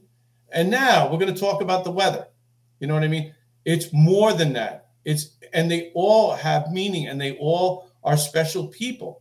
And that's what I want to impress upon people. And I'm not saying it because people should look at me like, look at the sacrifice. This isn't about me. The book is dedicated to my friend, Matt Pacino. The book is not about me. It's about telling the story of other people and their sacrifices. Yes, I talk about myself and my experience, but the book really isn't about me. It's really to bring awareness to, as you say, what the value of all of this is. What is it worth to do that, to put on a uniform and be that selfless? And that is a true high calling, and people should recognize that, and they should go out of their way I've done it. I'm sure you've done it. See somebody online in a coffee shop or whatever, and they're behind you, and you're like, you just throw a $20 bill on the counter and say, "Take care of this guy." If they're in uniform and you can identify them, sometimes they're not, and say, "Can you just buy him his coffee?" And just walk out. Just do it. You don't have to be acknowledged for it. And that is enough for people to say, you know what, it is worth it, and I appreciate that. It doesn't happen often, but if you can do it, and you'll feel good about it, and the person you did it for will feel really good about it as well. Yeah, I once again only speak from a law enforcement perspective for losing people, because never lost anyone in the military, but in law enforcement perspective, you never really think about it, but it starts to add up over your career of 20 years, all at once. And what is so disheartening anymore, and I think it's why a lot of people are leaving, is because they put on their uniform every day. And I'm not even talking about me. I'm talking about, like you said, the guys that are out on the streets every single day.